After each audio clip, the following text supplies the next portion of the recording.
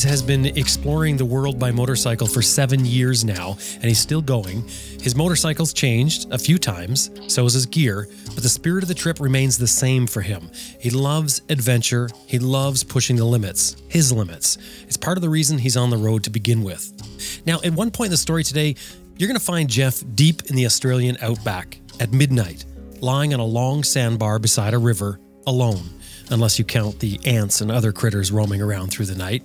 Wearing only shorts, he won't be getting any kind of sleep. Now, the day had been spent in futile attempts to find his campsite where his motorcycle was waiting for him.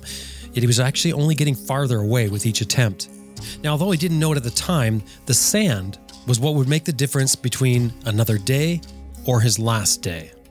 And that's just one of Geoff's adventures. My name's Jim Martin. This is Adventure Rider Radio. Stay with us. We got a good one for you.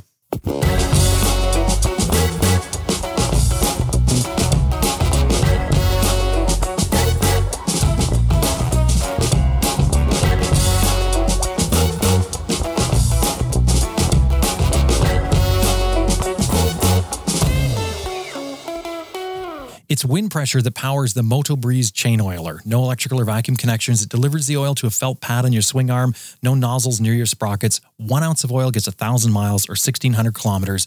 Get more miles from your chain and sprockets. MotoBreeze.com. And Green Chili Adventure Gear offers American-made, heavy-duty luggage systems for all types of motorcycles. You can turn any dry bag into luggage using their strapping system. And of course, Green Chili Adventure Gear is tested in extreme weather and terrain to withstand the abuse that adventure riding gives it. Tough, reliable gear. GreenChiliADV.com. Best Dressed Product is the maker of the Cycle Pump, the best tire inflator for motorcyclists. It'll inflate your flat tire in less than 3 minutes. Made in the USA, comes with a lifetime warranty. They also distribute Googletech filters. CyclePump.com.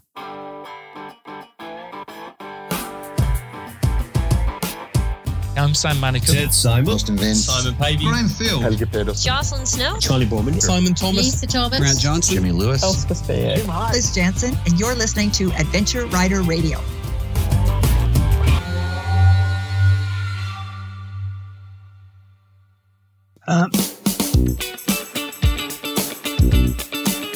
My name is Geoff Keys. I come from London.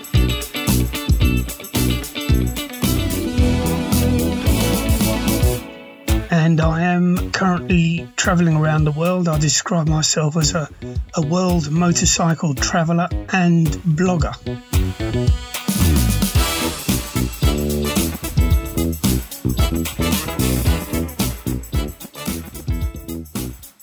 Geoff, thanks for coming on the show. My pleasure, Jim. Good to be here. How do you describe yourself again? What is it? I describe myself as a world motorcycle traveller and blogger. And blogger. With regard to work, I'm now retired, I'm pleased to say. So so the blogging is a big part of what you do. I guess so. It's got quite a lot of people following it. I get a lot of hits every time I publish one. It's not monetized at all. It's really started out just to let friends and family and anyone else who might be interested know where I am and what I've been doing. Where are you right now? Well, I'm back in London because I was in India, but my visa ran out, so I had to come back. I'm hoping to get a new visa soon, but I think India has just suspended international flights, so I'm not too sure when I'll be able to get back exactly. Yeah, this is a pretty crazy time for travel, isn't it? I mean, it is, it's tough to figure out what's going to happen, next week sort of thing. Well, absolutely, yeah. My bike awaits me in Chennai, so as soon as I can get back there, then I'll carry on traveling. So you've been traveling for how long? When did you hit the road? In 2 days' time, it will be 7 years. 7 years. Did you set out to be this long? No, I had no particular time scale. I kind of imagined I would have reached a lot more countries than I have done so far by now, but it just hasn't worked out that way, and I don't really care. What's the country count, mileage count, that sort of thing? Well, I'd say only 30 at the moment. Only 30 countries? Yeah. 7 years. How many more countries do you have to go? Well, I've got probably another 10 or so before I get back to the UK, and then I've got the continent of Africa, South America, and North America to travel through or around. Jeez, Geoff, you're not going to get back home until you're nearly 100. Oh, that's fine by me. How old are you now? I'm at the end of this year, I'll be 70. The end of this year, you're going to be 70 years old. So really, like, I mean, even if you just look at what you've done now, 30 countries, 7 years, you're planning on being on the road for a long time still, or potentially anyway. Do you have family at home? Yes. I mean, they don't live with me. They're grown-up children, and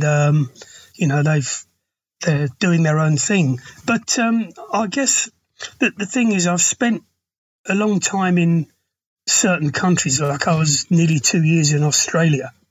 Because it's a big place and it's worth the time spent there. I've spent a lot less time in most of the other countries.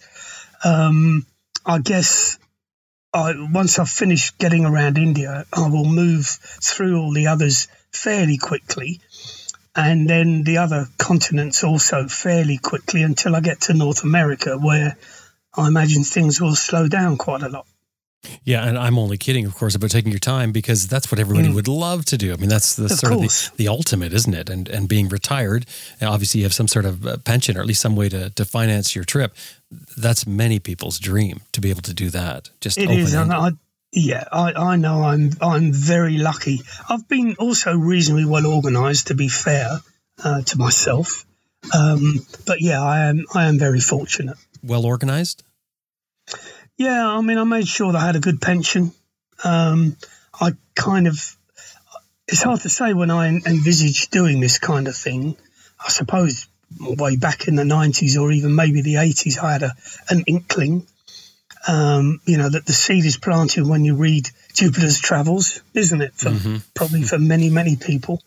And then the various other books, TV programs, and so on, that just makes you say, well, I want to do that and I want to go there.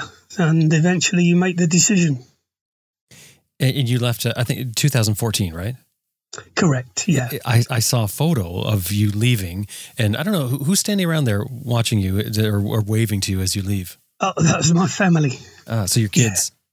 Yeah. And your kids wife? And wife. And my wife as well, yeah. Your wife stays at home and waits for you? Well, we don't live together, actually. We haven't lived together for a very long time, but I did happen to leave from her house on the edge of London on that day. I see. So I guess the thing is then, you really are free. I mean, you don't have anyone that's sitting at home feeling like, you're holding their life up while you're exploring yours. No, that is correct. I don't. I mean, I miss my kids, and I come back every 12 to 18 months, roughly.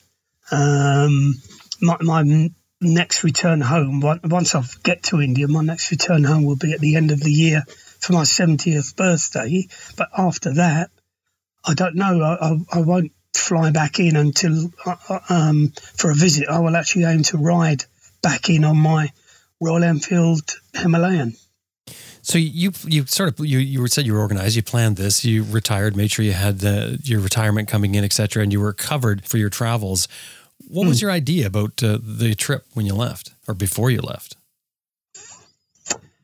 Well, the idea was simply to get to as many places as I could before I either had been everywhere or I got fed up with it, because I think you have to accept that sometimes the shine can go dull, and you can miss home very much, too much to want to stay away.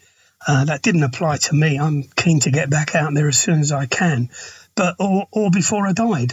So it's just a case of keep going as long as I wanted to and was able to. Your byline is adventure before dementia. Yeah, I saw that on the back of a caravan and on the back of a motor caravan in Australia, and I thought, well, yes, that is just the right line. It describes what I'm doing.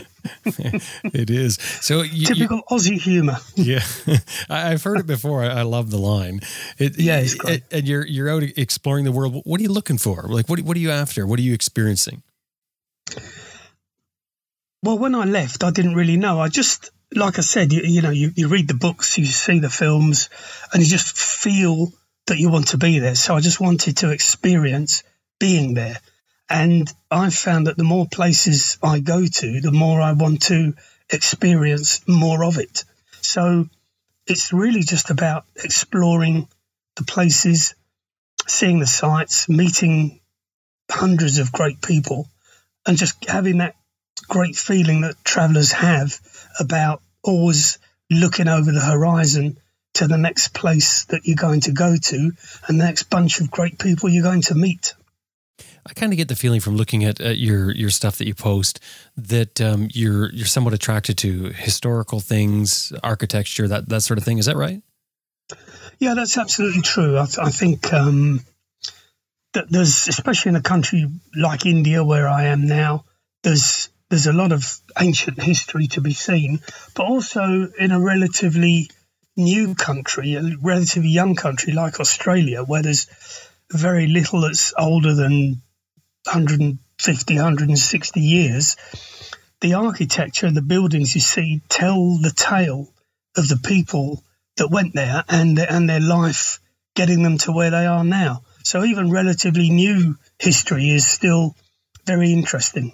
And some of the architecture, I remember looking at a photo that I think you shot in India, and it was of I don't know what it was because I sort of buzzed by it, but it was sort of a pyramid type thing, taller than it is wide though, and so ornate, so many things carved into it, and it looked like it was just there for maybe religious purposes, but it wasn't an actual building.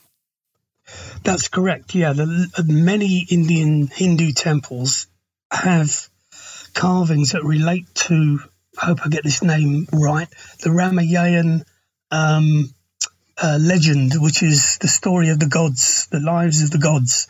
And it's a story that's still being written, in fact. So many of those places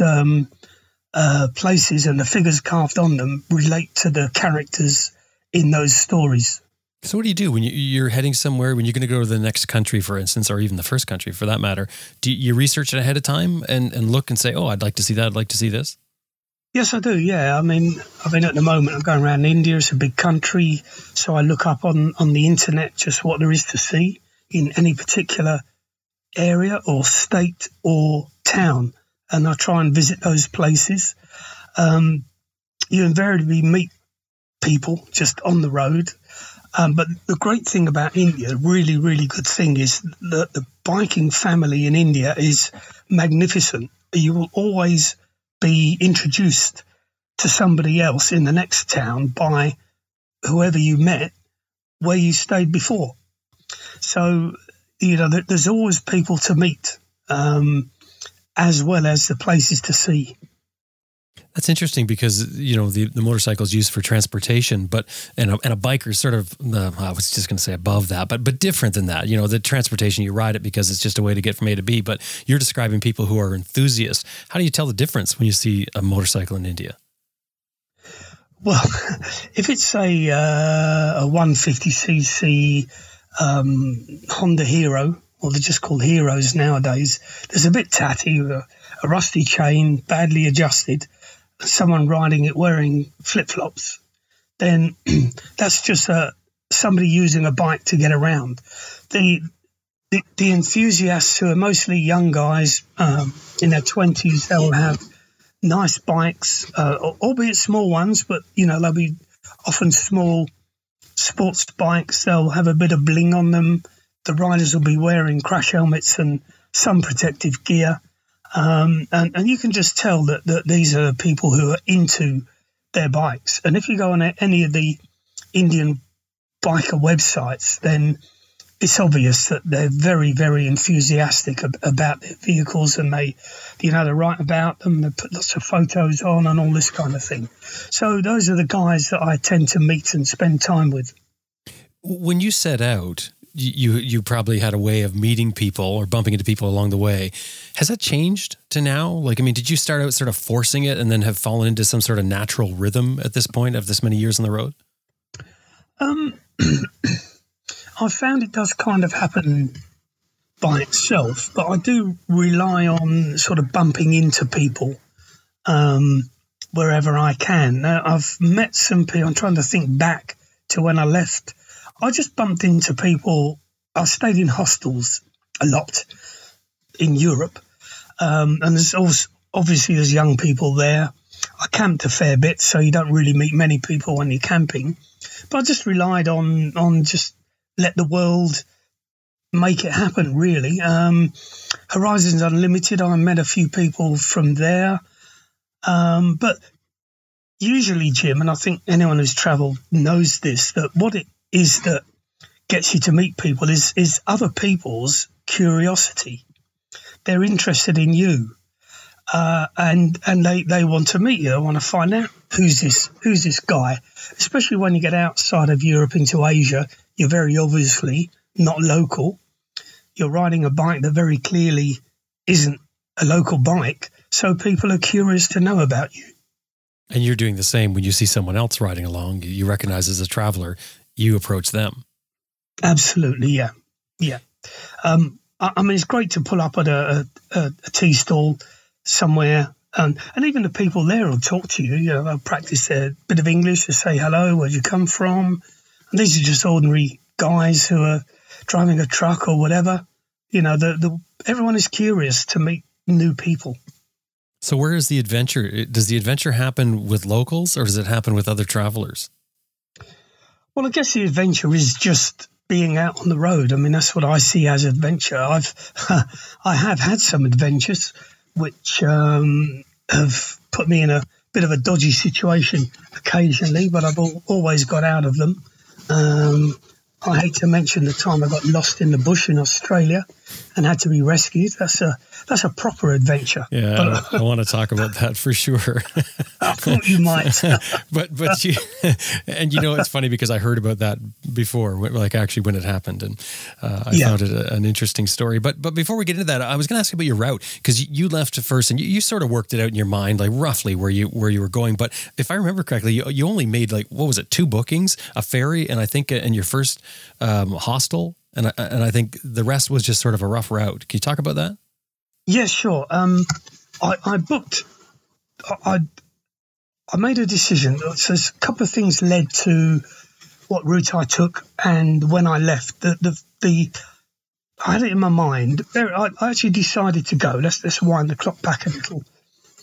I actually decided to go when I was away with some friends in France in 2008, and one of the friends I was with back in 1990, he left the army, bought a bike, and within a week he set off to ride to visit his brother in Australia.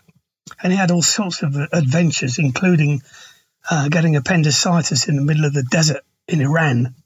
Now, I can swiftly say that wasn't one of the experiences I wanted to copy, but it just, gave a flavour of what can happen, the unexpected. So I had to wait at that point. I had to wait for my kids to grow up a bit. My youngest was 20 when I actually left in 2014. So in the meantime, I had to think about what bike to use and which way to go. And the choice really, I decided to leave in 2014, and I just wasn't sure whether to leave in the spring and head across somewhere, Europe, southwards towards Asia or something like that, or to leave in the autumn and go to Africa. But I read Graham Field's book In Search of Greener Grass. I read the Mondo Enduro and Terra Circa books and saw their video, and also The Long Way Round boys. They went across Russia and into Kazakhstan and Mongolia. So I decided I wanted to go there, and that's what I did. You mentioned about planning what bike you were going to take. How much work did you put into choosing a bike, and what did you choose?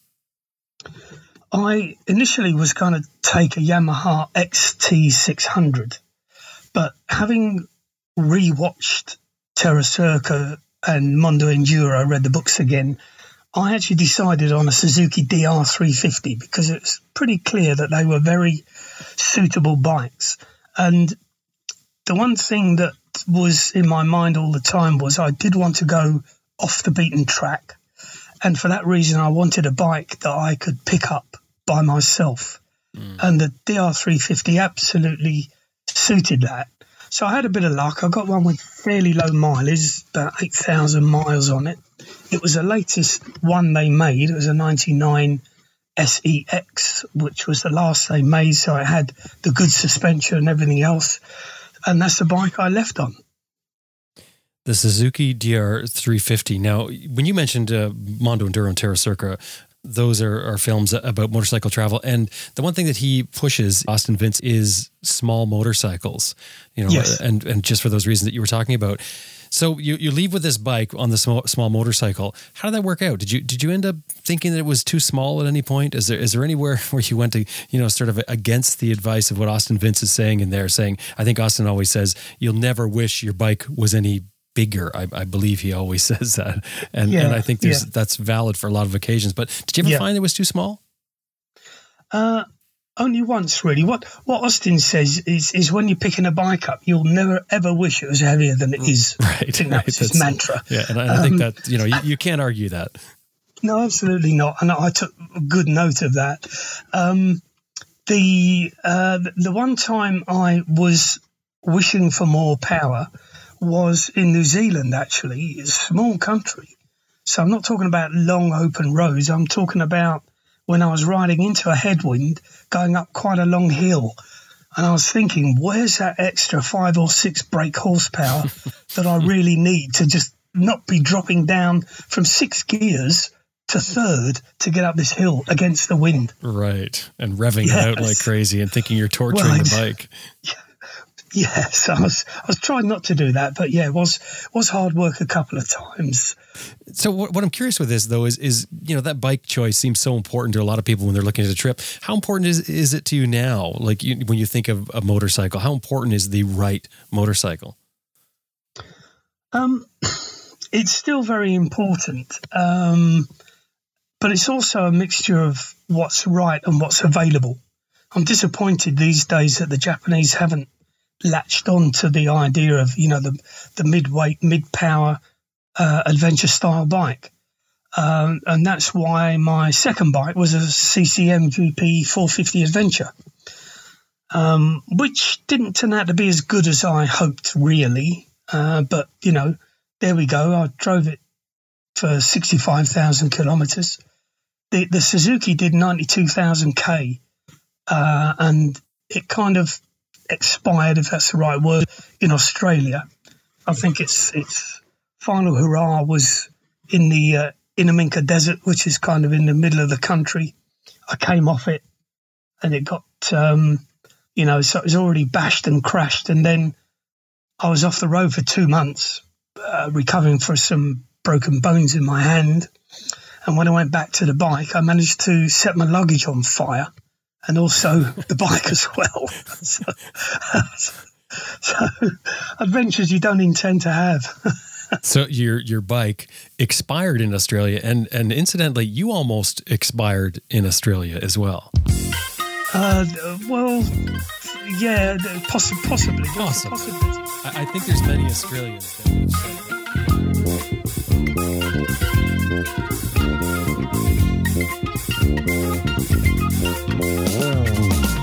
We're going to take a short break so I can tell you about a couple of things here, but when we come back, things go terribly wrong for Geoff in the Australian outback. Stay with us.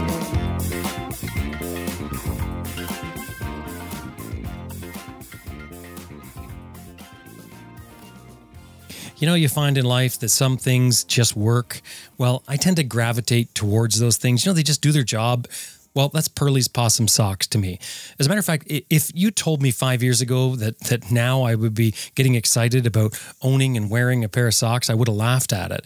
But ever since I met Duke Lambert, the owner of Pearlie's Socks, when he first sent me his socks to try, I've been a fan. They're made using a blend of merino wool and possum fur. Now, I'd never even heard of this before I met Duke, and frankly, I wasn't that excited about it when I heard about it. It's when you wear them that you realize what it's all about. The socks are full, they're durable, they're soft, they're very warm. And you know what it's like with your feet. Once your feet get cold, good luck getting them warm again. Now, I even wear them in the summertime because they feel so good on my feet. And as an added bonus to the insulation value of the possum fur and merino wool is plushness and comfort.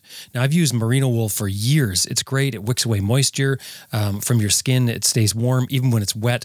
And most importantly, to me, a lot of times, is it doesn't stink like most fibers do, when you sweat in them after a while, especially wearing them in your boots. Well, this blend of merino wool and possum fur, that takes it to another level that I didn't even know was possible. Have a look for yourself. Purley'sPossumSocks.com is a website. Duke is the owner. It's a family-owned business, so you're dealing with the people who own the company and care about you as a customer. Purley'sPossumSocks.com. Don't forget to throw in there, you heard them here on Adventure Rider Radio. Now, if you're in front of your computer right now, don't do it if you're driving, obviously. Type in imsproducts.com. From the main page, click on foot pegs. Now, right there, that page, have a look at the Core Enduro and the Core Rally foot pegs. Now, look down at the ADV1 and the ADV2 foot pegs. What do you see? Well, the size is the obvious difference between them. But if you look at the teeth on the pegs, and if you aren't looking at them right now, I'll describe them to you. The Core lineup have a sharper tooth pattern, whereas the ADV line have rounded teeth. Why the difference? Well, it's different riding styles. And this is really important. IMS puts that work into actually designing each foot peg individually, purposely. And that is what you get when you buy IMS Products foot pegs. Incredibly well-designed pegs that are super tough, so tough that they warranty them for life. Do yourself a favor, have a look at IMS, get some quality pegs in your bike that allow you to get the most out of your riding skills. imsproducts.com is a website. Make sure you tell them you heard them here on Adventure Rider Radio. imsproducts.com.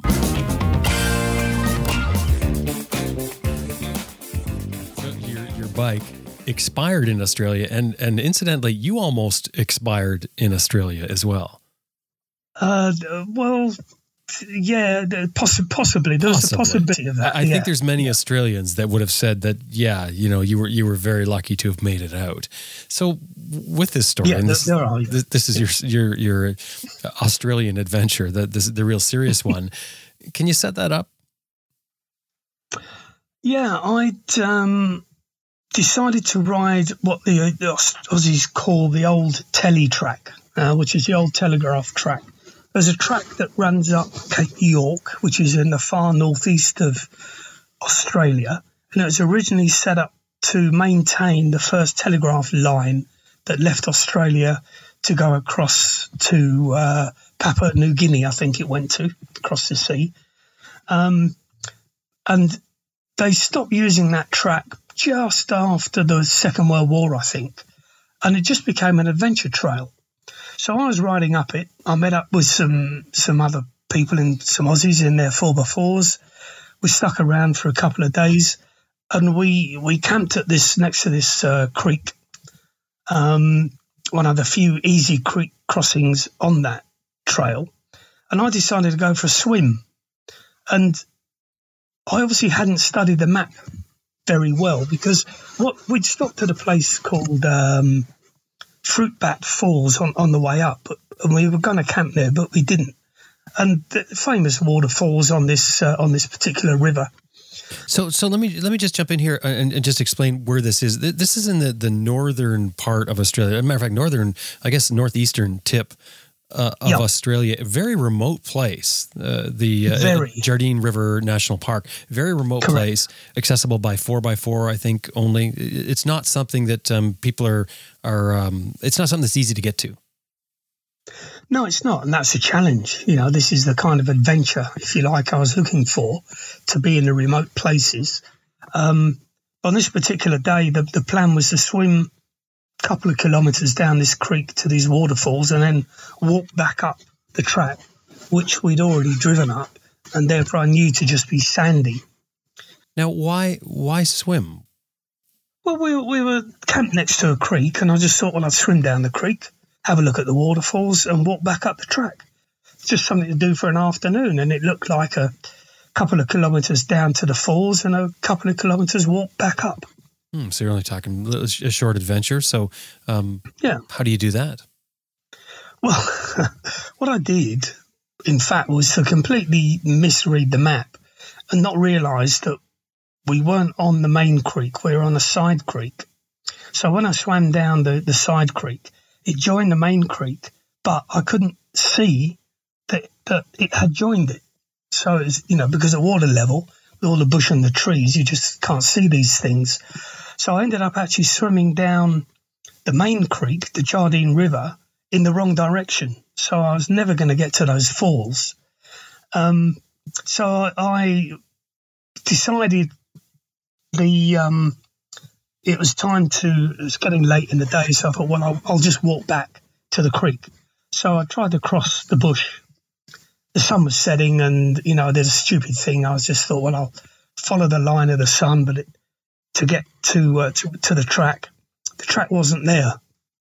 So you're swimming this river, and then what you do, you sort of know where you are. You know, if you go backwards, you're going to recognize what you've done. At this point, you consciously made a decision to leave that spot and trek off, making a beeline through the bush. For the track. Why? Yeah.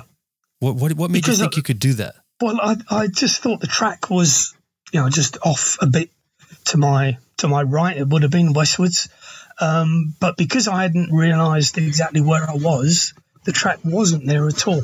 Didn't it occur to you that you might not get to the track? Did it run through your mind that, hey, It didn't occur to me at that point when I set off, no, because I was pretty sure I knew where the track was. But I was wrong. Right, so you're certain. So in your mind, you've got the map in your head. You know where you are. You know where you're going. I knew where I was at that point in time, yeah. No risk. No.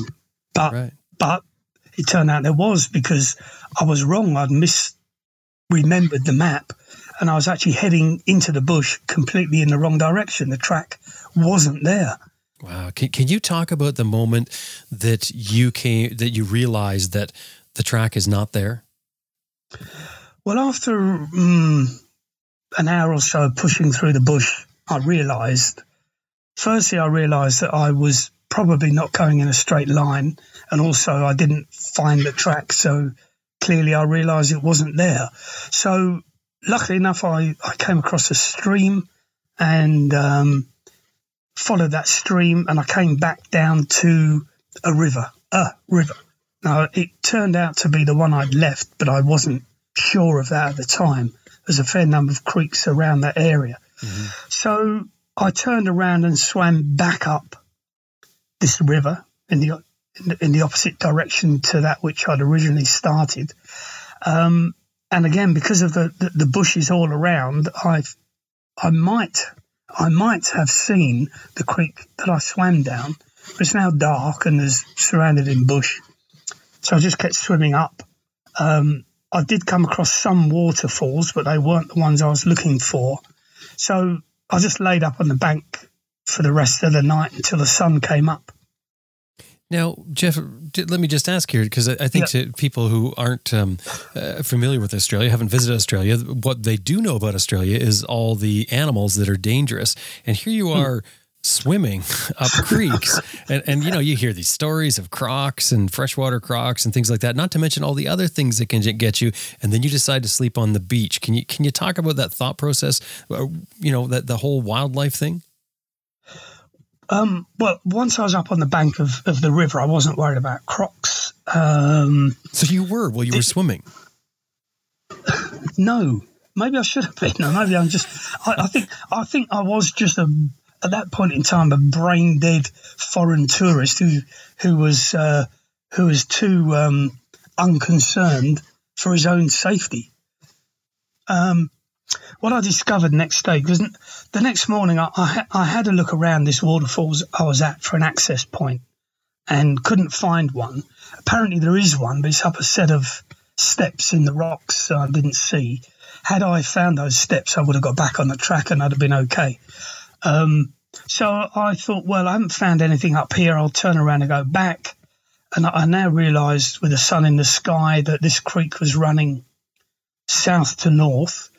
The telegraph track runs south to north, and I was pretty convinced that at some point in time, if I kept swimming down the river, I'd come to an access point between the two. And I was right in that thought, but it was a long, long, long way away, apparently. I was told later. So I was swimming down the river. I swam past the entrance to the creek I'd originally swum down, Canal Creek. Again, I just couldn't see it there because of the bush. I I came across a sandbar where there's a lot of sand there, and that's where I wrote a help message in the sand, which is actually what saved me in the end. So at this point, you're in trouble. Obviously, you understand this. I know by then, I'm in trouble. Yeah, but I was still pretty sure I'd be okay, because out in the bush, your biggest problem is lack of water. Now I'm in a river, so that problem is answered. It wasn't cold, really. I was swimming in the water. The water was warm. The weather's warm. I was only wearing a T-shirt and a pair of shorts, but, it was enough. So I just kept swimming. I just thought, well, standing still doesn't do a lot. I had heard a helicopter hovering around, and I presumed it was looking for me, because I know the people who I was camping with would have been worried when I didn't arrive back. And what they had done was call the emergency services in the morning when I wasn't there. So because of that helicopter flying around, I thought, well, I'll write this message in the sandbank in case the helicopter comes down this far. But in the meantime, I thought, well, I'll keep travelling down, and in case I come across somewhere where I can kind of get back onto the track. And in the end, the next day, I now knew where the track was in relation to the river. What I didn't know is how far apart they were.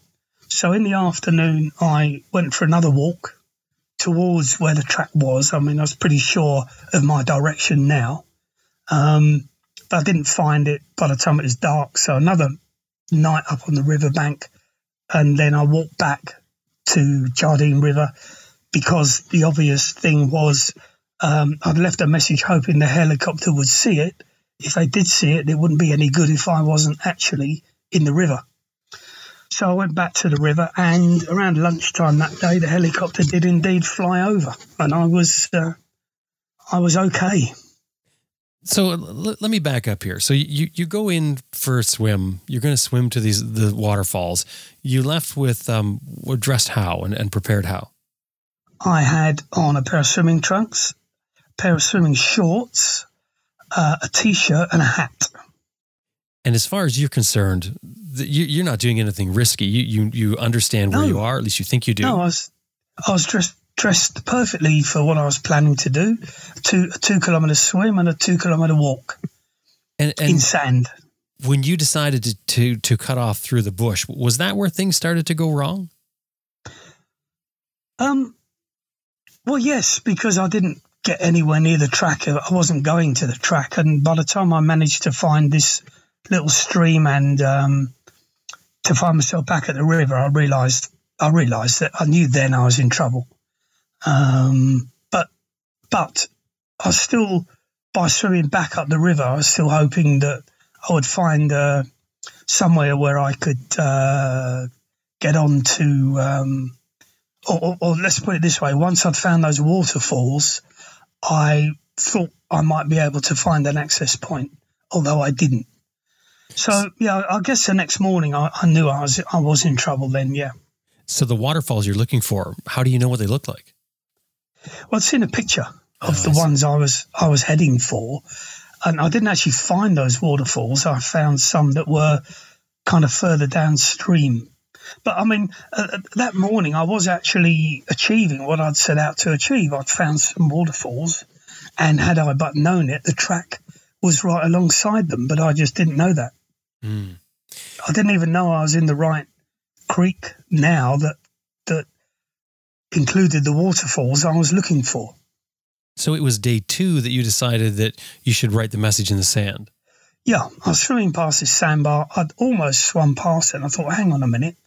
I'd heard the helicopter, so I thought, if I wrote help and that day's date and an arrow pointing downstream. The idea being that if a helicopter saw it, they'd know where to go and look, which they did. Mm-hmm. Luckily, that was sort of a bit of a fluke, wasn't it? Well, it was a kind of a plan. It was a little bit of a fluke. The helicopter saw the sign because they told me it was on the edge of their search area. But after that, the plan worked because knowing that I was further downstream from where I left the message, they came looking for me. So it was a plan that did kind of work. Mm-hmm. Well, it is what got you found, isn't it? That if you had not written that, it may not be. I mean, we might not be doing this interview right now. We might not be having this conversation at all, Jim. I'm very aware of that. Because there's no one really in the area except for people who are exploring the park, right? That's correct. Yeah, yeah. That was day 2 that you wrote in the sand. Correct. And it was no. It was day. Sorry, it was the. Yeah, it was day 2. So it's after my first night out on the bank. And then it was the next day after my second night out in the bush that they found me. What was your first night like? Oh, lying up on the bank? Yeah. Just lying there with the ants and everything, and just not really sleeping. I was just resting. Yeah. It's So I just lay there until dawn came. Did you have that sort of panicked feeling that people get when they get lost? No. And I think when I talk about it, it sounds blasé. I know it does. In the back of my mind, I always had the thought, well, what if?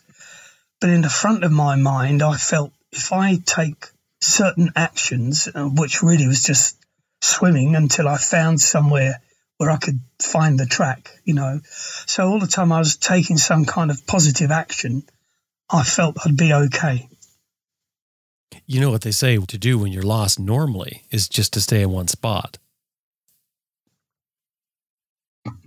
Well, yes, and if I guess if I had, they would probably have found me quicker, I suppose, because or what else might have happened is some other people might have come down to the waterfalls that I slept next to, and then I would have known that I was somewhere near the track.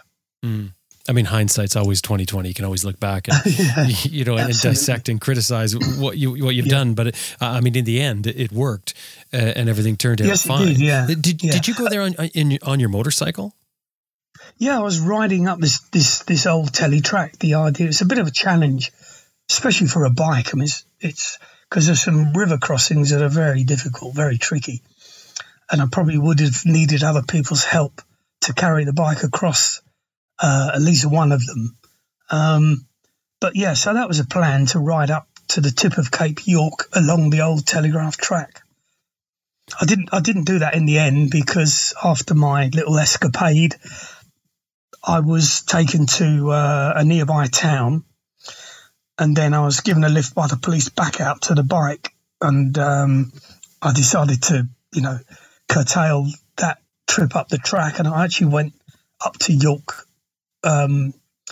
Point by the proper road, if you like. There's 2 roads go up there. Well, there's a proper road, not asphalted, no blacktop at all, just mud and ruts. But it at least had bridges over the creeks, so it was rideable.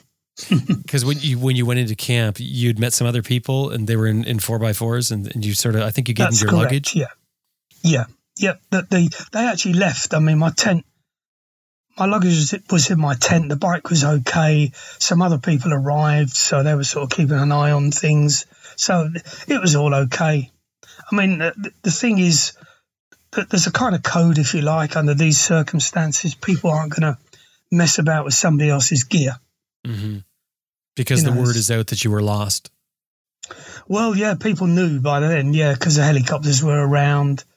And the, what do they call, the SEC, the Services Emergency people were on the ground as well, kind of directing operations and things like that. So yeah, it was a bit of an adventure for a couple of days, and I feel very, very foolish. I mean, I was foolish in many ways, but it was all right in the end. How many people were looking for you? The rescuers, do you know? No, I don't know. There was a team of police. Some of these SEC people, I don't know how many. There's obviously a helicopter pilot and a spotter.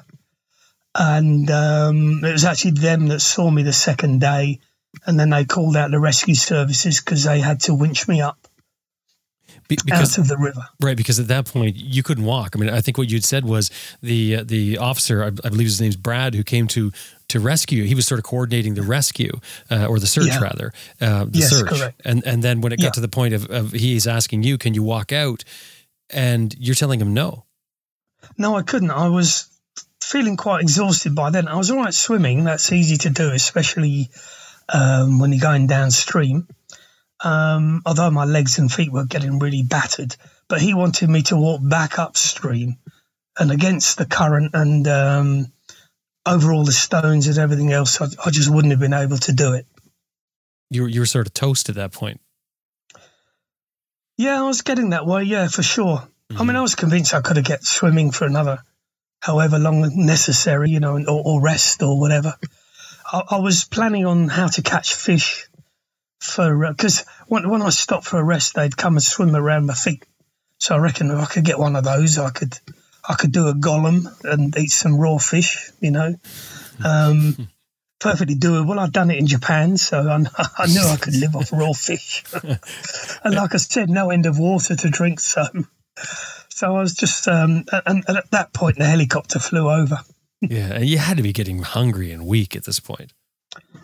I strangely didn't feel very hungry, particularly. And yeah, I was starting to feel weak, yeah, for sure.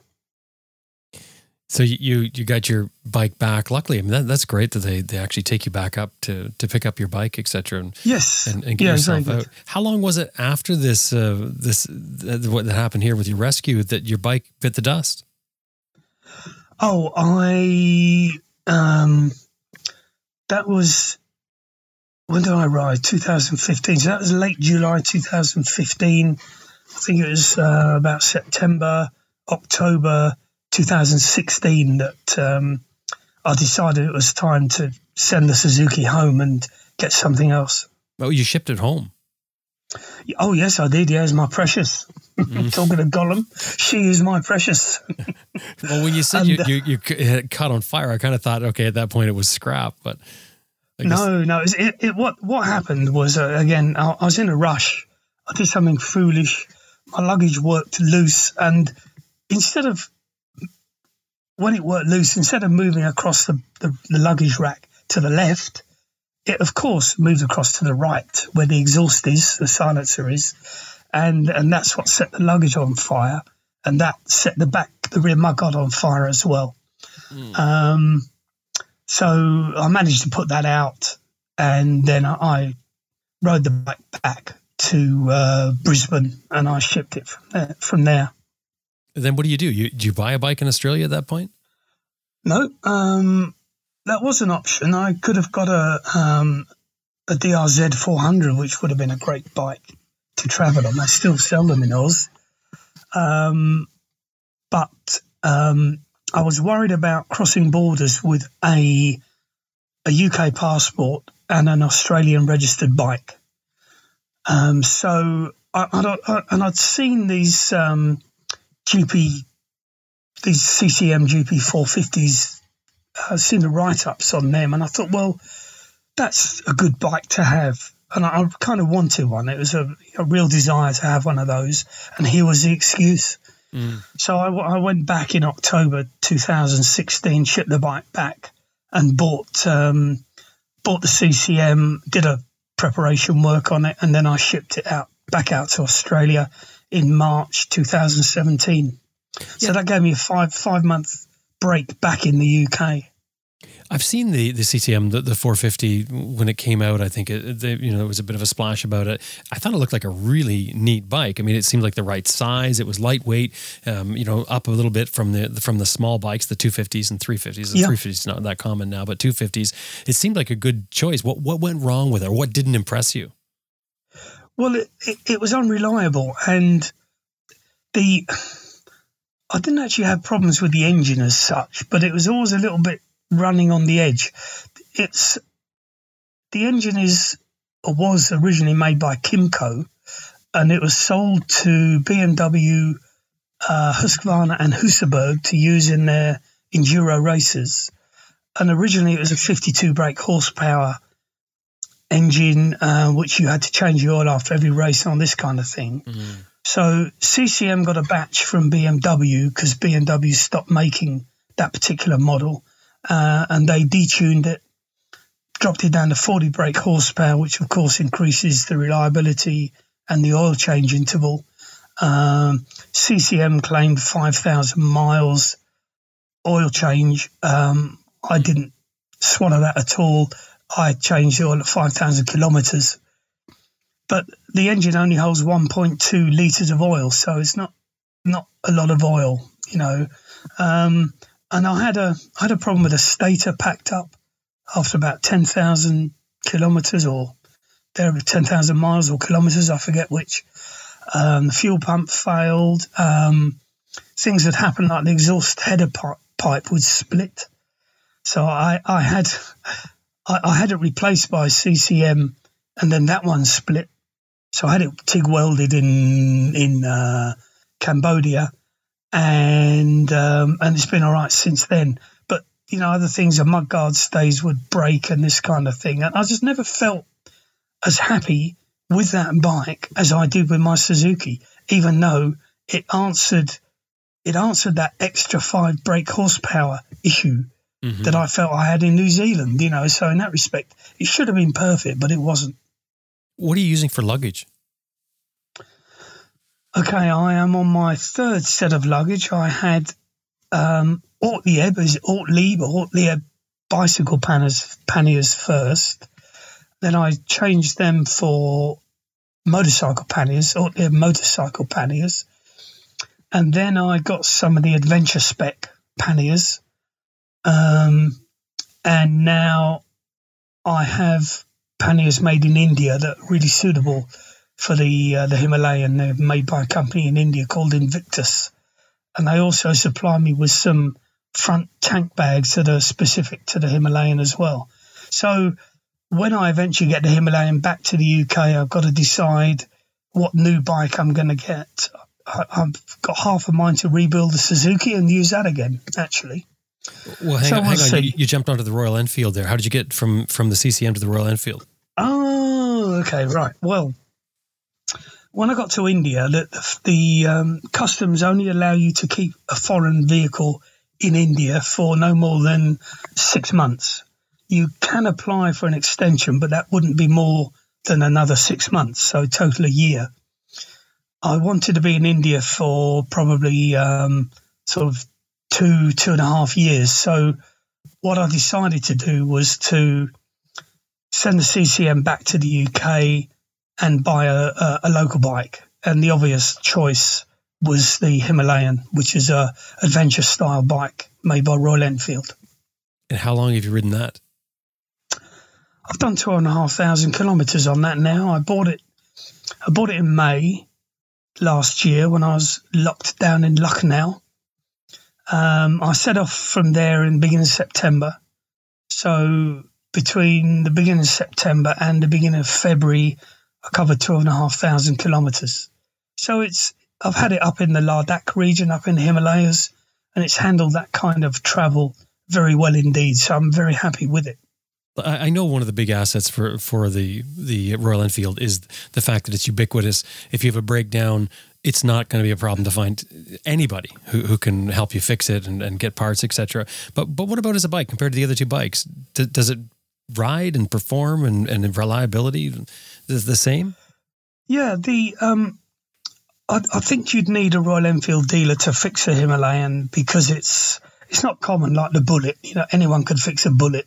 And this is electronic, everything on the Himalayan, fuel injection, everything. Yeah. Oh, right. This is the new version. This is the thing. This is a new one. Yeah. Right. Yeah. They also export over into North America as well, and I'm sure the UK. Yes, they do in the UK and Europe and everywhere. Yeah. It's got quite a good niche market, I think.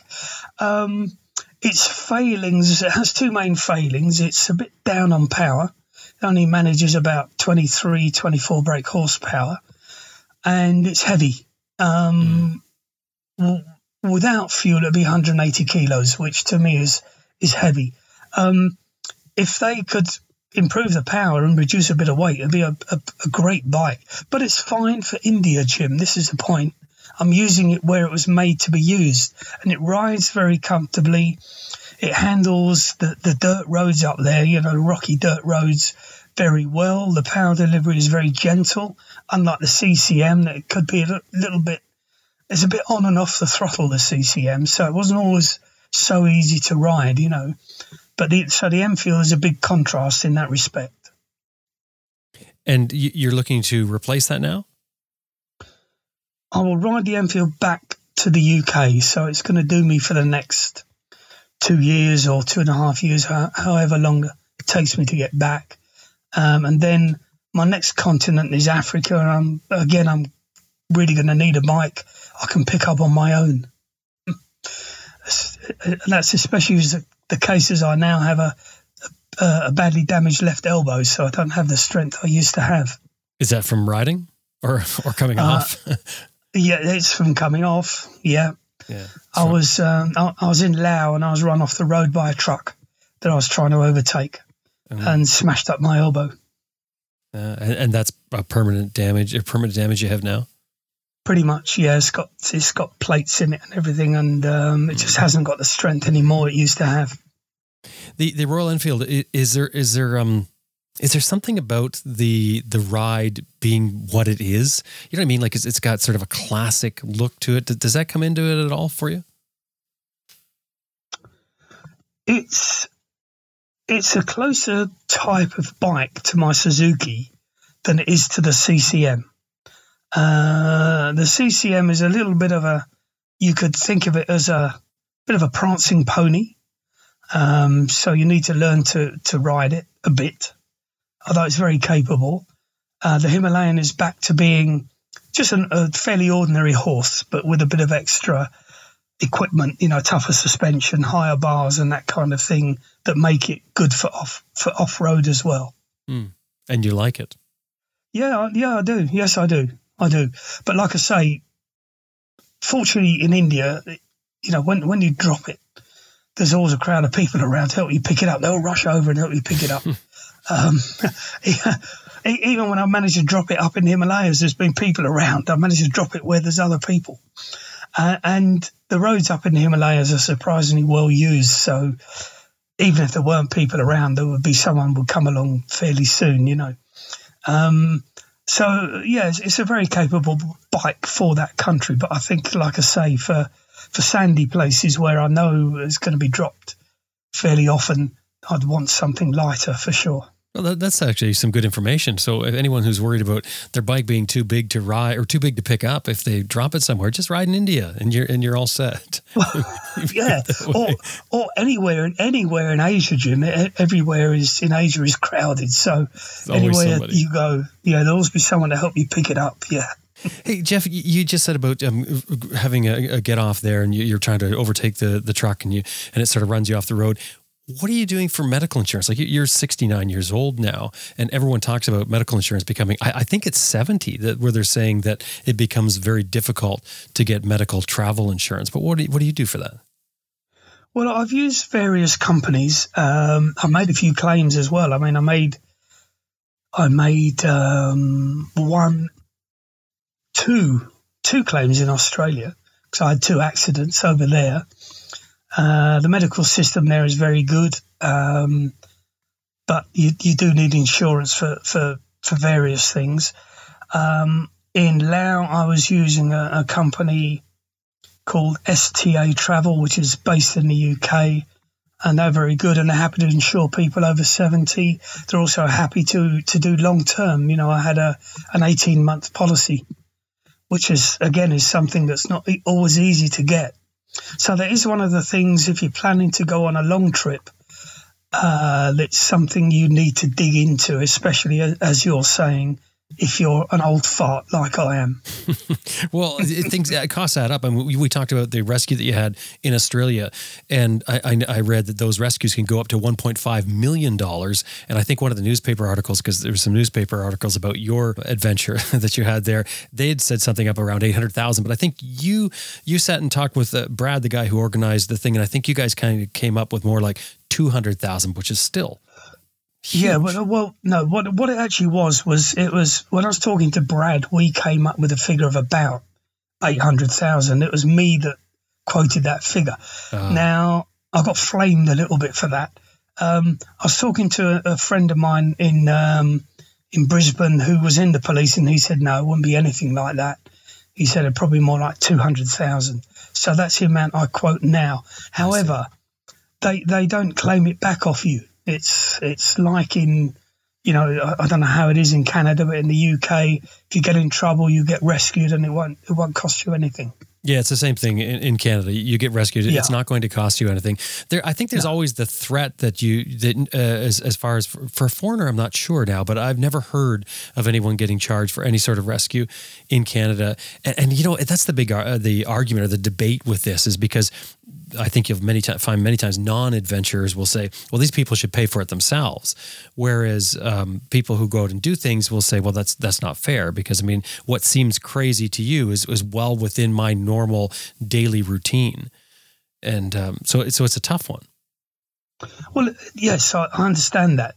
How far down do you bring it? I mean, where do you draw the line coming down from what you might think of as high-risk activities down to just simple things like, well, if you come off the sidewalk and walk across a field and you trip and twist your ankle, you should pay for that because you didn't stay on the sidewalk. Yeah, that's exactly it.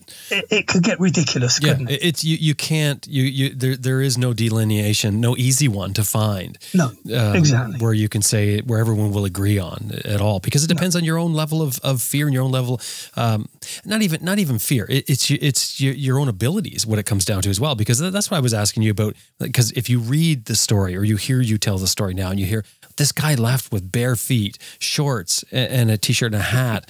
I mean, how stupid is that, right? Like, I mean, you're into the Australian bush, but the thing is, that was well within your routine of what you do, what you feel comfortable with. I can tell the way you say it. Yeah, the clothing was perfectly all right for what I planned to do, and just how much. I mean, you don't go swimming carrying a pair of shoes that are suitable for bushwalking, do you? No. Well, I mean, you could get those Tivas, those sort of which kind of doubles both. They're quite good. I use them for swimming and walking as well. Okay, which is handy. But sorry, I didn't mean to ruin your point there. Trying to sell me something here, are you, Jim? And no sponsorship on that.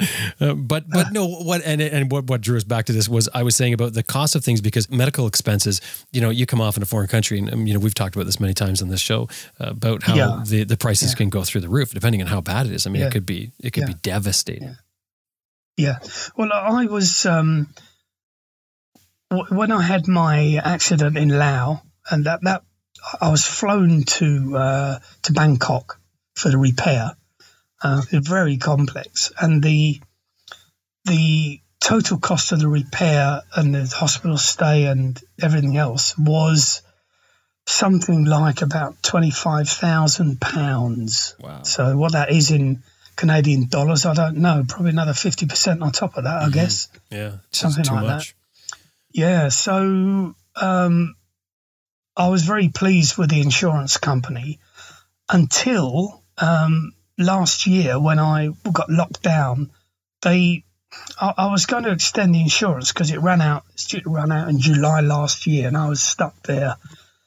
And they turned around and said, you should have flown home from India. We're not prepared to carry on with the insurance to extend it because of COVID, and you should have flown home.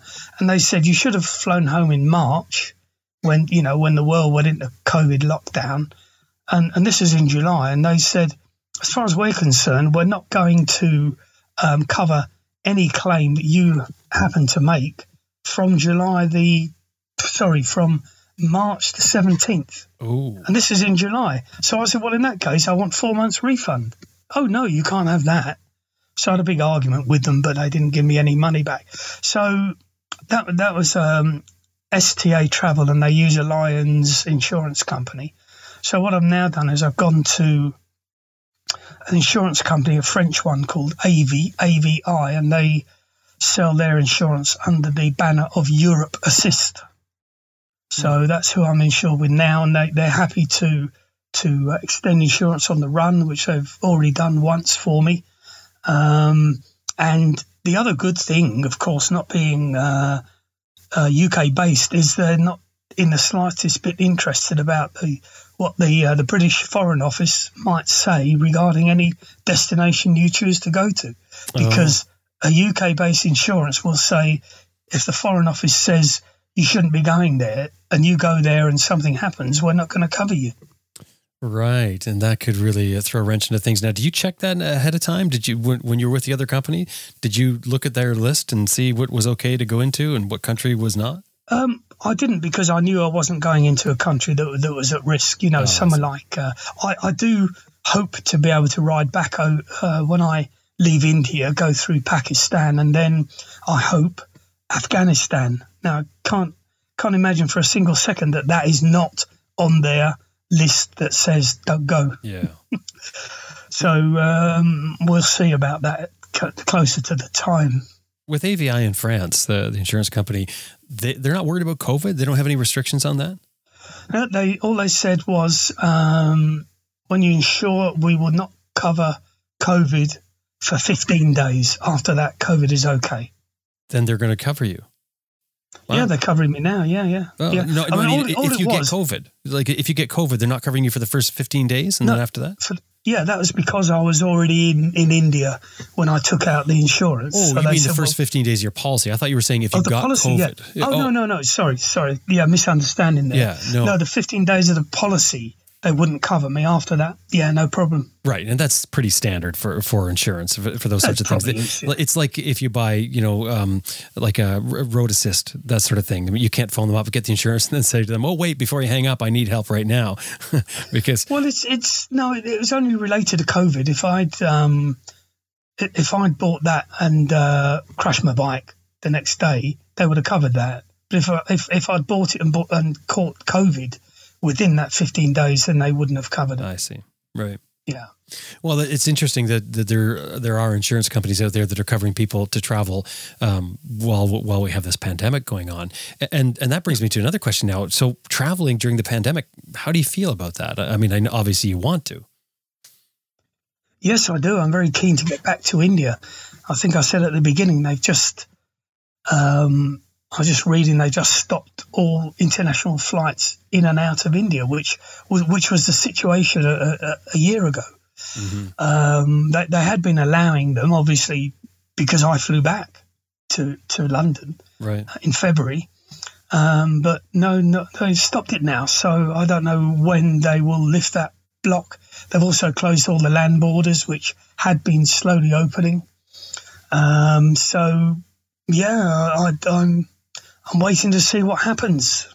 Well, what about the whole COVID thing, though? What about the thought of having to deal with it on the road? How do you deal with it on the road, and does that not concern you? I wear a mask whenever I walk around. I mean, for the whole time that COVID has been in existence, I was in India. For 12 months, almost 12 months. And I just wore a mask. I didn't go out much. Initially, I was staying in a hostel, and the guys there said, don't go out because the police will arrest you and they'll put you in a quarantine hotel and all this kind of thing. But that relaxed. India slowly unlocked. The state borders opened, and then I was free to travel. The only thing that happened was when I crossed from one state to another, in 2 or 3 instances, I had to have a COVID test, but which they did at the border for free. Mm-hmm. So it's easy in India. But of course now, well, who knows? We're just going to wait and see. Different countries will open up. And we just have to wait and see what happens. But as far as the risk and, you're willing to sort of accept that as part of... Yes. I've now had both of my jabs, my AstraZeneca jabs are swimming around my body. So the risk is reduced. No, not so far. Because that's the big concern right now here. They have it here, and the blood clot thing has us all worried about it. But look, Jim, if everything suddenly goes silent and you can't raise me, well, call an ambulance. It could be. then it may well be that. Is part of that because, like, due to your age and the way you look at life? Yeah. I'm not fussed. I mean, look, I had a bad accident when I was 18 years old, and they reckon I nearly died. And you know, I got through that okay, and other things have happened. I've had accidents here and there on the bike, of course, and one bad one in a car, but I wasn't injured.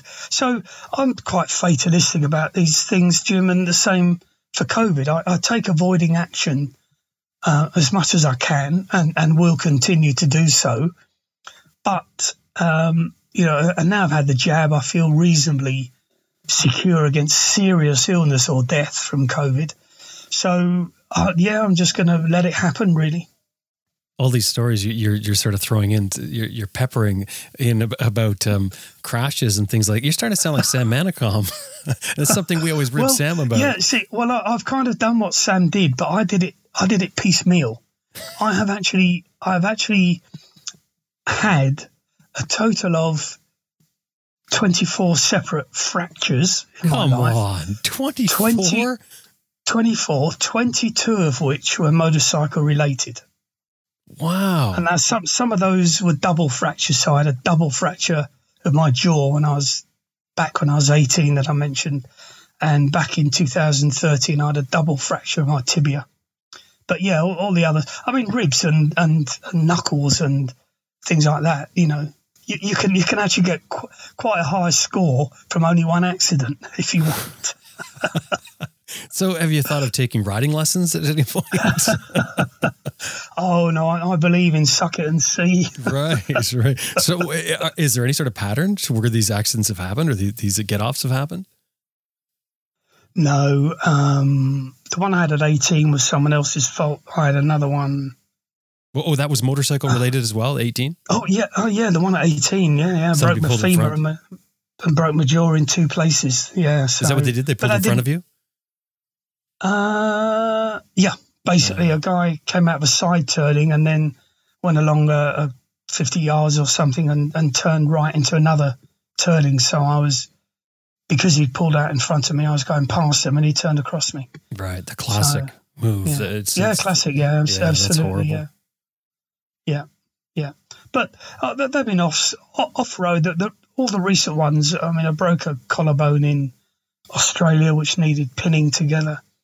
And then I broke three knuckles and a little finger in another accident. That was the one I mentioned in the Inaminka Desert. So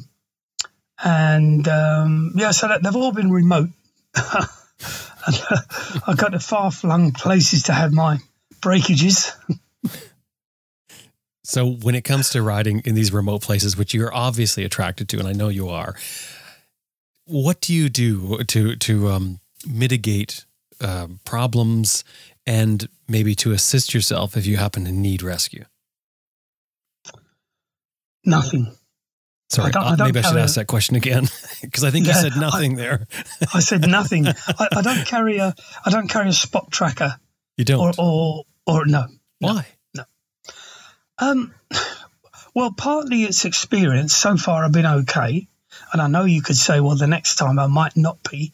The other thing is one more thing to kind of look after. And it's for that reason that I don't do video or anything like that. And I don't know, it's just something in me that says, you'll be all right, Geoff. You know, you'll be okay. The world's going to look after you. So half the people listening to you are going to go, yeah, I'll do that. And the other half are going to go, you stupid fool. Considering how much or how little something like a tracker costs and how little it costs, you know, per month to pay for it and so on and so forth. Why on earth don't you do it? And yeah, I could ask myself that question and say, well, why don't I do it? You know, perhaps I will sometime.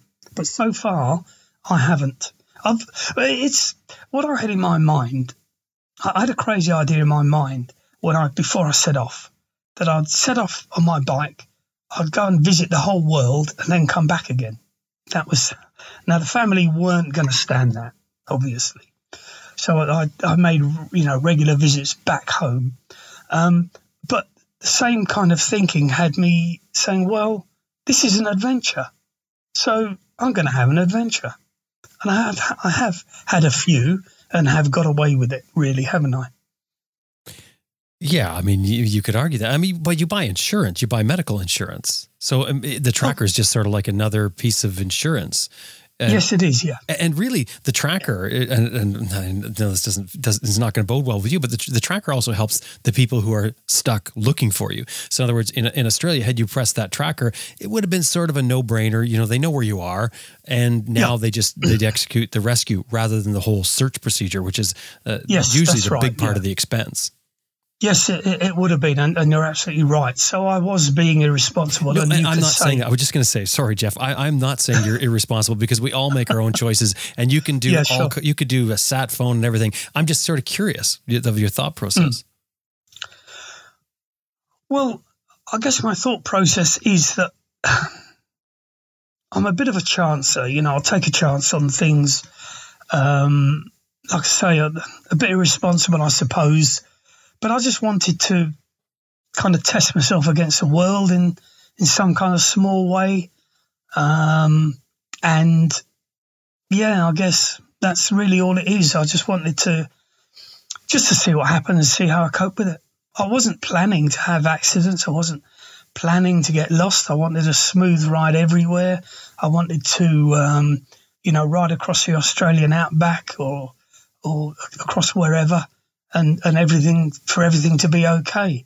It hasn't always worked out that way, but that's what I was looking for. And the test, I guess, is just to see how you cope with these things mentally as much as anything. And to my way of thinking, I've coped very well. Do you feel like you're pushing the limit at times? Sometimes, yeah. But I wanted to do that. I mean, you haven't asked me the question that I often get asked yet, which is my favourite country that I've been to so far, and the answer is Mongolia, and that is simply because Mongolia is so big and open and desolate and empty of people that I absolutely loved it, and it's the kind of place. What I discovered was that you can wander across the country without bothering with any tracks if you wish to.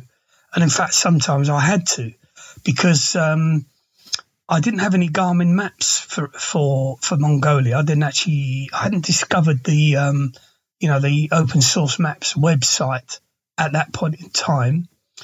So I just had a paper map.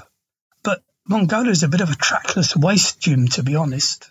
And you ride out along some tracks thinking I'm following the compass on my GPS, and you think this track's taking you in the right way, and then it curves away from where you want to go, or it stops at a herder's summer camp, and you think, well, where do I go now? Well, initially I would turn back and try and find another way, but what I realised was that I could just simply carry on riding because there's nothing to stop you. So you just ride across the the tundra, as it were, over the hills, along riverbeds, or wherever the compass suggests you need to go until you find another track. I just fell in love with that idea. A true adventure, really. Well, it kind of is, but you're always going to get somewhere. I got sort of nearly stuck in the Gobi Desert at one point, but I got myself out. I had to dig myself out of a sand dune at one point. The track I'd followed had kind of petered out, and I was actually ended up following a single wheel track made by a motorbike sometime previously, I don't know when, that just kind of wandered across these sand dunes. So I followed it, got stuck. I had to dig myself out and managed to get up this dune, and then in the distance I could see a bigger track slowly forming in the sand. So I headed for that and got myself out of it, and I just loved doing that. I just loved it. Have you always had a positive attitude? Like, would your friends describe you as that type of guy? He's a happy-go-lucky guy. He always thinks everything's going to work out fine. Yeah. Yes. I guess so. Yeah. Yeah. I think I probably developed this attitude after the accident I had when I was 18. You know, I kind of maybe unconsciously realised, well, I survived that. It was a bad one. I survived it. You know, what else can life do to me? And just get out there and live it, you know. But I didn't used to do anything else prior to this adventure, such as, you know, I didn't go mountain climbing or you know, skiing or anything like that. I guess I saved up all my adventurousness for the big bike trip. When you're doing something that's really out there, how high up of risk do you think it is? Like, let's say 1 to 5, 5 being the highest risk that you would do. How high up are some of these things? The biggest ones? 3.5 to 4, really. I don't feel I'm anywhere near a 5, to be honest.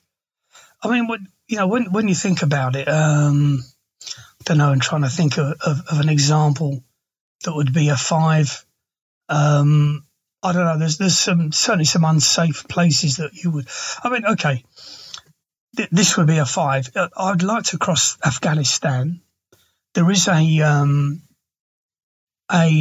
valley called the Wakhan, I think, corridor that goes from Tajikistan into Afghanistan. So wouldn't it be great to enter Afghanistan into the mountain range at a point where I could cross the mountains where there's no trails and meet and find that corridor and get to Tajikistan that way? That would be really, really out there, and it would be probably completely undoable. But that's a 5.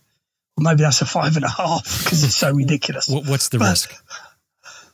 Well, the risk of that would be probably there's no tracks, or maybe only goat tracks or tribal tracks, and the risk would be getting shot possibly, or falling off a cliff and dying.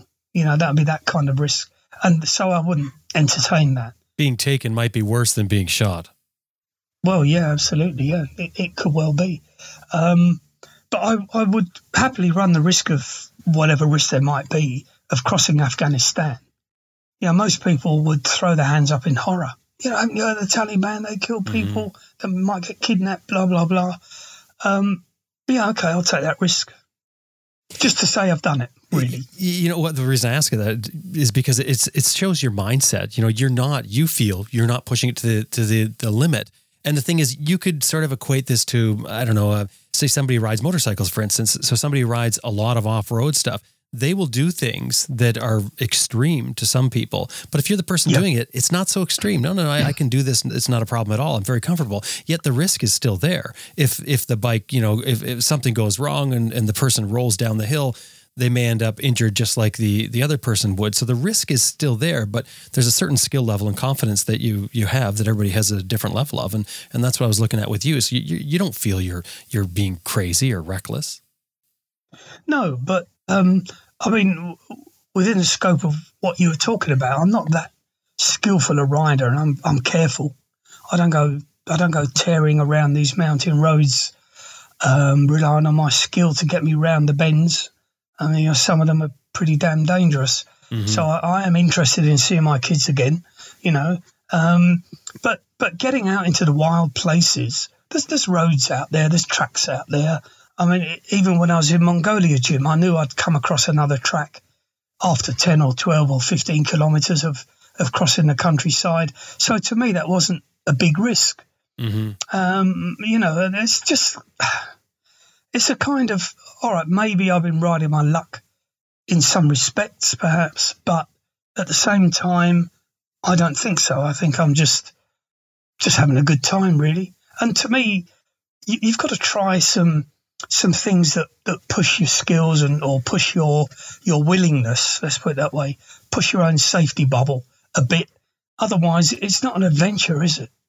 No, this is true. I mean, you could look at it that way. Going back to that incident in Australia where you had to get rescued, though, had you not been with other people, there would have been no one to set off the alarm for you. That's correct. But had I not been with other people, I wouldn't have done it in the first place. So it was only because these guys decided to camp up for a couple of days, and I thought, well, okay, I'll stick with them. They said, you know, stick around, Geoff. So I did, and I was at a loose end that afternoon. that was why I did it. So had I not been with them, it wouldn't have happened at all. Mm-hmm. And I wouldn't have had all this notoriety, which I'm not too sure whether I want or not, to be honest. You mean for that incident in particular? Yeah, because of that incident, yeah. Yeah, I know. It's one of those things that it's interesting to talk about, but there's so many different opinions out there, the different ways to look at it that, you never know what you're going to land on. Hey, correct. Yeah, you've been to a lot of countries now. You mentioned you're going to Africa. Have you been to North America and South America? Not on a motorcycle. I have visited. Never been to South America. I've been in North America for kind of trips for other reasons and a couple of holidays and things. I have been to Africa. When we decided to do this trip in 2008, I thought, well, this is a good excuse to do some of these kind of managed adventure rides that you can go on.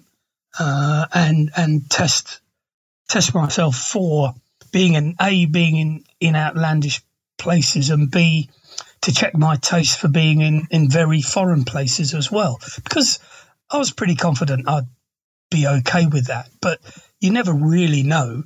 Like I said, it's a good excuse. So I joined a tour that we rode from the Gambia back up to Morocco and back into Spain. So that was a 5-country trip, basically up through the Western Sahara. That was good fun. It wasn't too challenging because that coast road is now all blacktop. So it's not the challenge it used to be. But yes, it was great fun. At the start, you described yourself as a blogger. That was one of the things that you said that you are. And I do remember seeing something. It was early on in your travels. I think you'd met a woman. I believe it was in Russia. You correct me if I'm wrong with that. But anyway, she was sort of berating you for sitting inside and said, you should be outside, etc. And you said, okay, let's go for a walk right now. And you went for a walk. And you said it was a pleasant change from staring at four walls and a computer screen. And I got to thinking about that and thinking, well, how much time do you spend blogging? Is blogging that big of a part of what you're doing?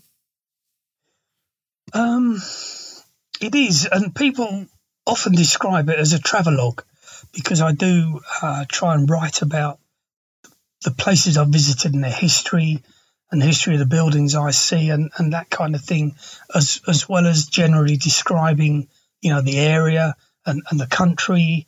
So I try and make it informative, but also write about the people I've met and the things I've done and the things that have happened to me.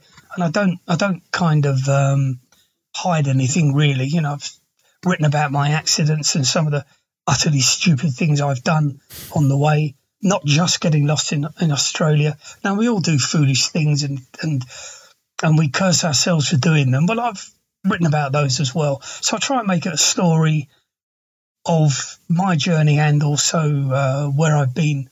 And yeah, it does take time. I mean, I need to sit down really for a couple of days and do it. And I do it about every month, roughly, to try and catch up. But my blog is invariably about 3 months behind the events that I describe. So you're doing it about once a month. So that's not spending that much. In other words, it's not interrupting your daily routine, so to speak. Not so much, no. But I do sometimes have to sit down and just concentrate and get on with it. It is a bit of a job, and occasionally I feel, when I'm saying to myself, "Come on, Geoff, you must get the next blog written. You've got lots to write about. You must get it done." And it feels like a bit of a monkey on my back until I sit down and start doing it, and then it goes okay. And then I'm pleased to have got it done. I've got it out there. The blog gets quite a lot of views, and I get some comments back and positive comments, and so I'm always happy about that. What do you get from writing the blog, though? Is it just those comments? Just those comments, yeah, and the number of views. That's what makes me feel good about doing it. Really, I do it for myself and just the people who might be interested in following it. At the end of the day, the end of each day, what makes you happy? Well, many things do, but mostly with regard to the travelling, it's just heading to somewhere else, maybe with a bit of a plan to see some things, and knowing I'll meet some great people. Nice weather. Obviously, we all like to ride in the sunshine. I've ridden in a lot of rain as well, of course, especially in India. It can be quite wet, but just travelling, Jim, just being out there. I like to talk about it. If people want to talk to me about what I've done or read my blog where I've written about what I've done, then I'm very happy about that as well. Well, I would encourage everyone to check out your blog at motopangea.com. We're going to put a link in the show notes to that. But before I let you go, Geoff, and I know we could talk for a long, long time, and I have the feeling we're going to talk again because you have a lot more adventures coming up. Thanks. But I look forward to that. Before I let you go, though, what do you have for the person that's considering trips, thinking about trips? What advice would you give? Well, I've been interviewed a few times in India, and everyone in India wants to make a video log, a vlog. So I've done a couple of those. And my advice to those guys is always, because they're mostly young looking at it, I say to them, if you're thinking of going traveling when you get to my kind of age, number one thing, look after your health. I'm fortunate, I'm genetically fortunate, I think. I don't have any heart problems. I'm slim. So I've got good health, and that, to me, I feel that helps a lot. It's one less burden to have to deal with. And the other thing I'd say is you don't have to wait for the big adventure. I mean, every trip you make to somewhere you've never been is an adventure. So just go out. If you can get a long weekend, go and ride your bike somewhere you've never been before. And in the UK, of course, you can go into Europe a little less easily now since the appalling Brexit. But you can still take your bike across the Channel, explore a bit of France or wherever. Just get out there and do something. Don't wait. Go and do it as soon as you can, even if it's just small trips. And what about when it comes to pushing the limit? Because you mentioned that pushing the limit is really where the adventure is. It depends on your limit. So just think about what your limit is. Just look at some things other people have done. Look at some things you feel like doing yourself. Look at some places that you think will be a bit challenging. I mean, I guess for a European rider, going to Russia is a bit of a challenge. It's a slight physical challenge, it's not a big one, but it's a bit of a mental challenge because Russia is other. It's somewhere else. It used to be the enemy. And to anyone of sort of middle sort of 40s or whatever onwards, Russia used to be the enemy. So going there would feel very different. Even going into Eastern Europe would feel different to many Europeans. So just look at what you think is going to be different for you, a bit of a challenge, and take it on. And then I think the level of the challenge you're prepared to accept will rise every time you succeed in one challenge. Then the next challenge is a bit more challenging. Geoff, it was great to get part of your story, and I really enjoyed spending time with you. Thank you very much. Thank you, Jim. It's been great fun. Thank you.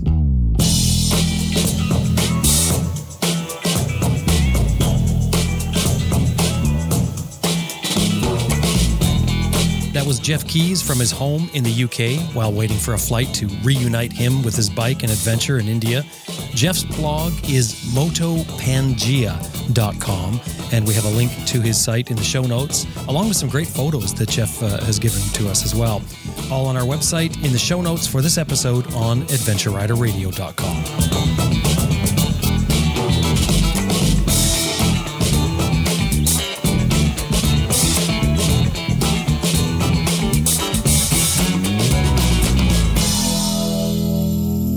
I just want to remind you that this episode has been brought to you by Green Chili Adventure Gear, greenchiliadv.com, Motobreeze Chain Oiler at motobreeze.com, and Best Rest Products at cyclepump.com. And we'd really appreciate it if anytime you're dealing with these companies, anytime email or otherwise, let them know you heard them here on Adventure Rider Radio.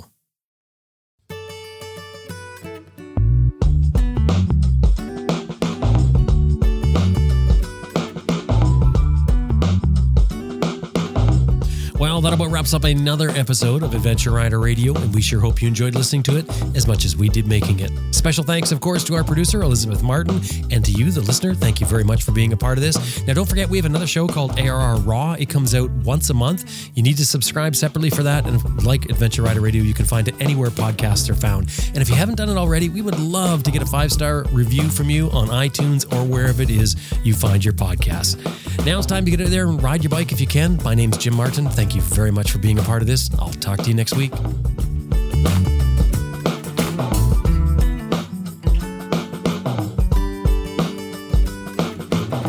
I'm Jimmy Lewis, and you're listening to Adventure Rider Radio.